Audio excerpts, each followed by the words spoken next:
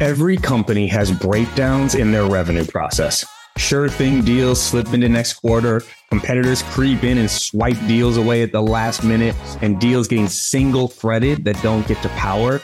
These are just a few examples of revenue leak, but there are a ton more, and they're preventing your team from reaching their sales targets.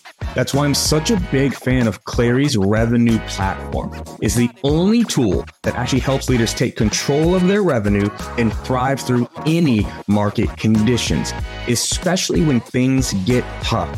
You can't afford to miss a single detail, but you also can't be leading by gut. Clary combines the science and the art of sales and sales leadership.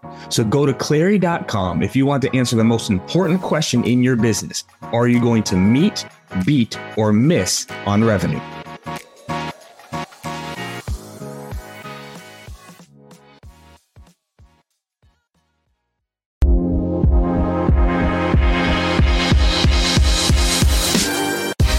Welcome to the Live Better, Sell Better podcast with your host, Kevin Dorsey of Inside Sales Excellence, the #1 Patreon group and YouTube channel for tech sellers and tech sales leaders, where we dive in deep for tactical advice on how to book more meetings, close more deals faster, and lead sales teams to success.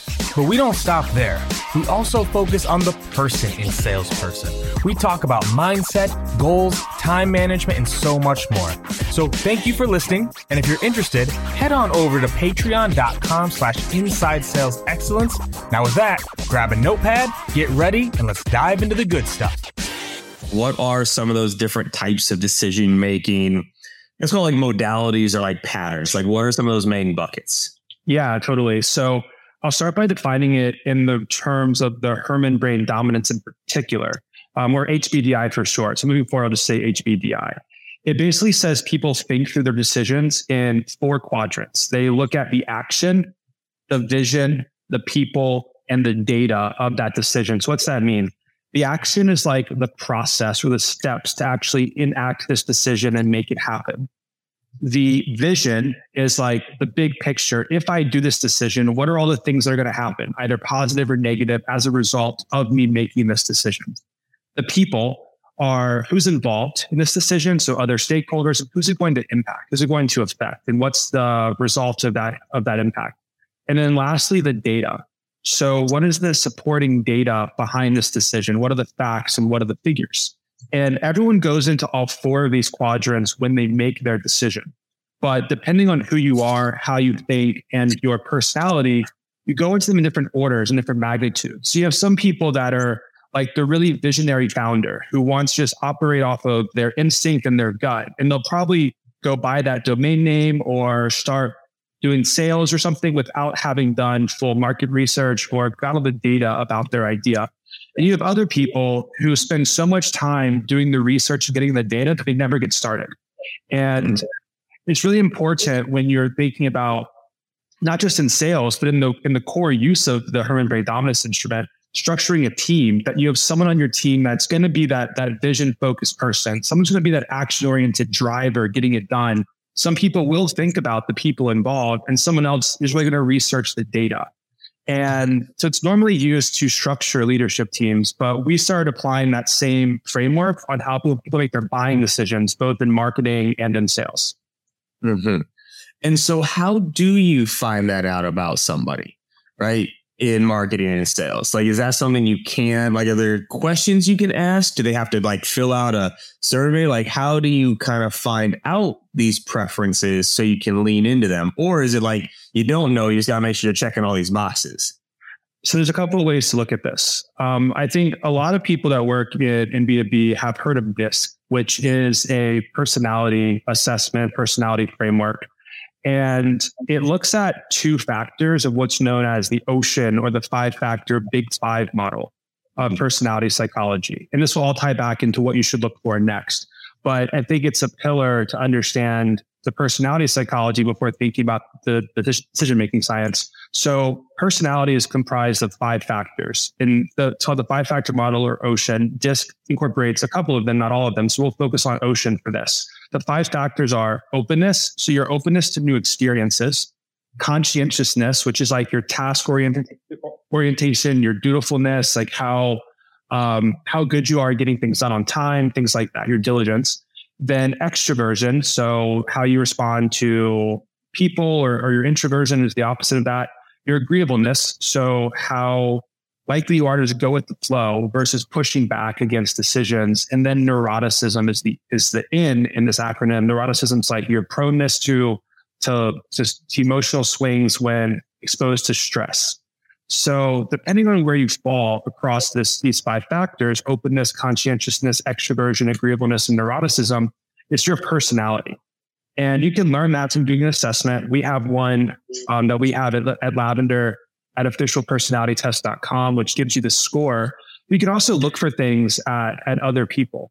For someone who's working at a really early stage startup, for example, they're probably more open to new experiences. Or if they're traveling around the world and they're working remotely, they're probably going to score high on openness. Someone who is working in engineering and they're really detail oriented and they're programming all day, they're going to probably be larger or higher on conscientiousness, for example.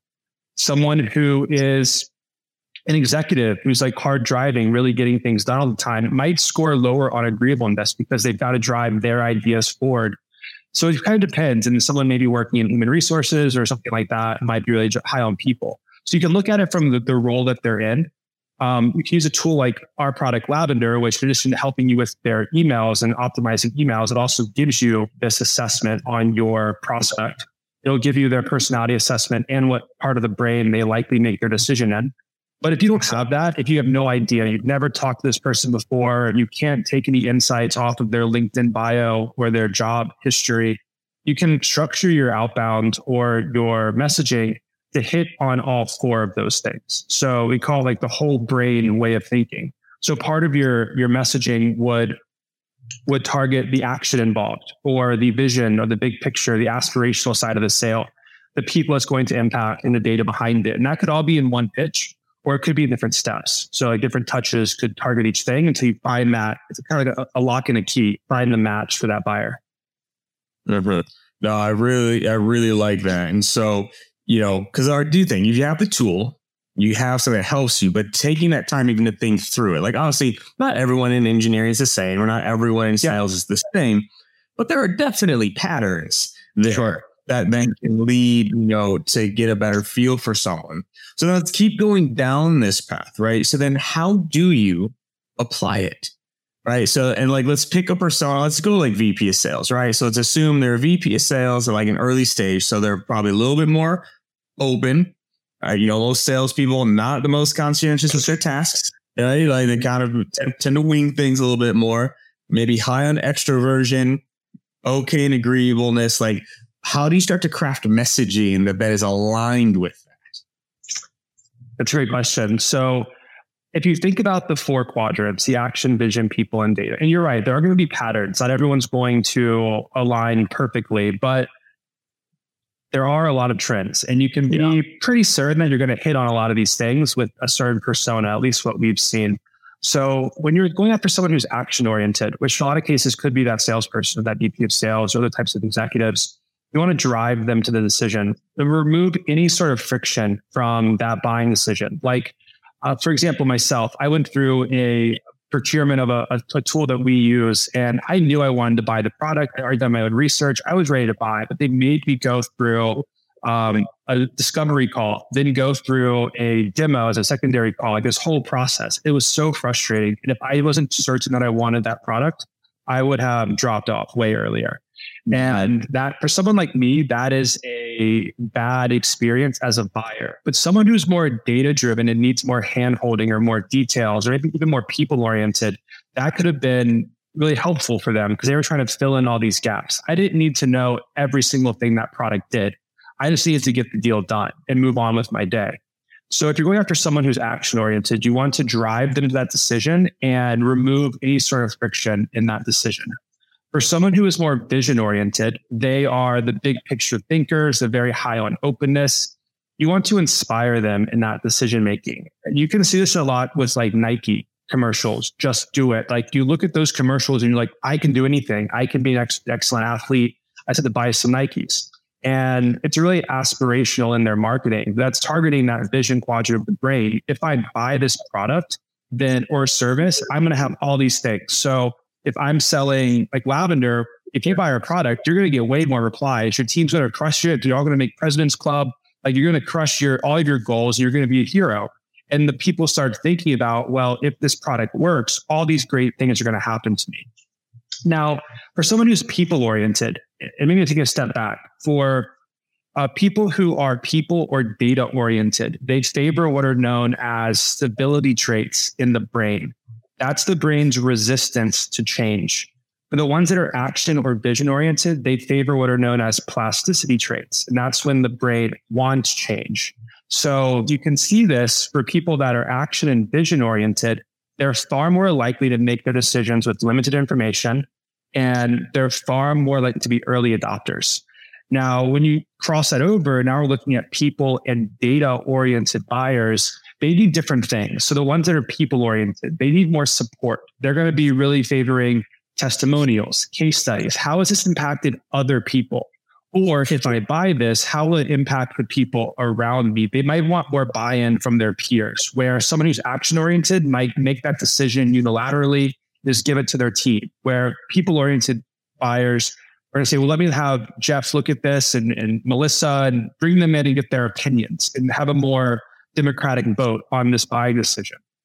And then people who are data-driven, they're going to ask questions. You need to inform them. They're going to ask questions of like, can I see a white paper? Can you send me some data, some statistics? How does this work for so-and-so? They're going to need a lot more hand-holding in that buying process. And they're not going to, if you send them an anecdotal testimonial from someone, that's not enough. They're going to look for, can I see an analyst report or an industry report? I'm going to need some hard facts and figures, not just your sales copy that's buttering up the story. So as you're looking at each of these buyer personas, how you deliver the message and the things they need to kind of unlock how they think through this buying decision will be a little bit different. And if you don't know, then add a little bit of each of those things.